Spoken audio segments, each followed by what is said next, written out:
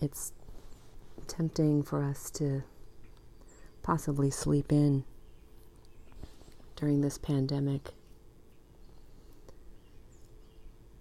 But because I have dogs, I don't have that luxury. But I'm okay with that because I still get to hear the birds in the morning. And this is the best time in the morning, just before the sun rises, because it's the best time to spend in quiet.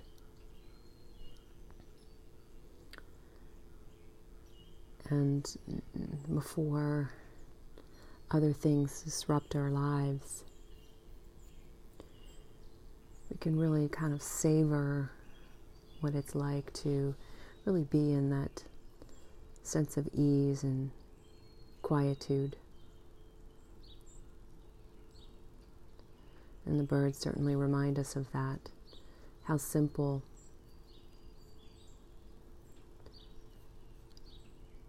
life can be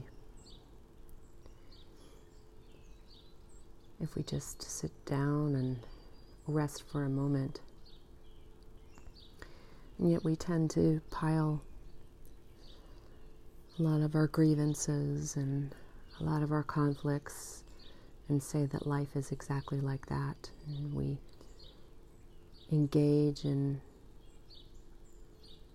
so much suffering. We contribute to the suffering in the world. But lots of times we just return to our state of quietude. Perhaps we can make a shift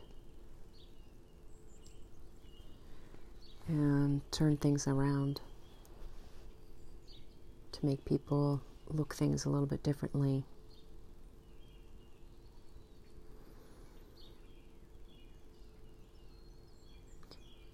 Hermann Hesse wrote a poem called Contemplation. And a lot of times we go around our entire lives without really knowing or connecting with our innermost self,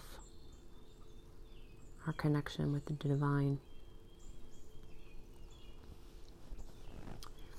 So this is Hermann Hesse. The Spirit is divine and eternal. Our paths lead toward it. We are its mirror and instrument. Our innermost passion is to become spirit, to shine in its light. But we are made of earth and are mortal, feel heavy, and carry the burden of creatures. Mother Nature nurtures and nourishes us, nurses us along from cradle to the grave, and yet she cannot give us peace. The mythic mother is ruptured by the eternal spark of the Spirit. The Heavenly Father turns the child into man, leaves innocence behind, and summons us to conflict in conscience. Torn between mother and father, torn between body and spirit, we, the most fragile child of creation, hesitate.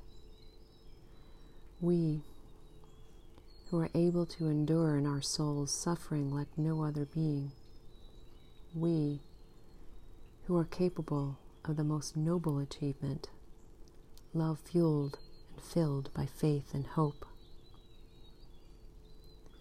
The path is thorny, sin and death its food. We often stray into darkness and feel it had been better never to be born.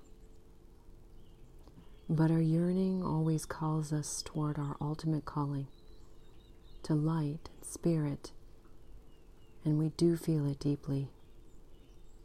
God loves this fragile creature with a unique, tender blaze of affection.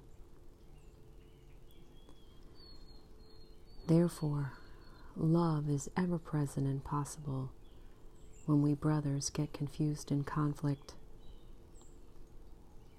We know neither condemnation nor hatred will bring us closer to our most sacred goal, but only patient love and loving patience.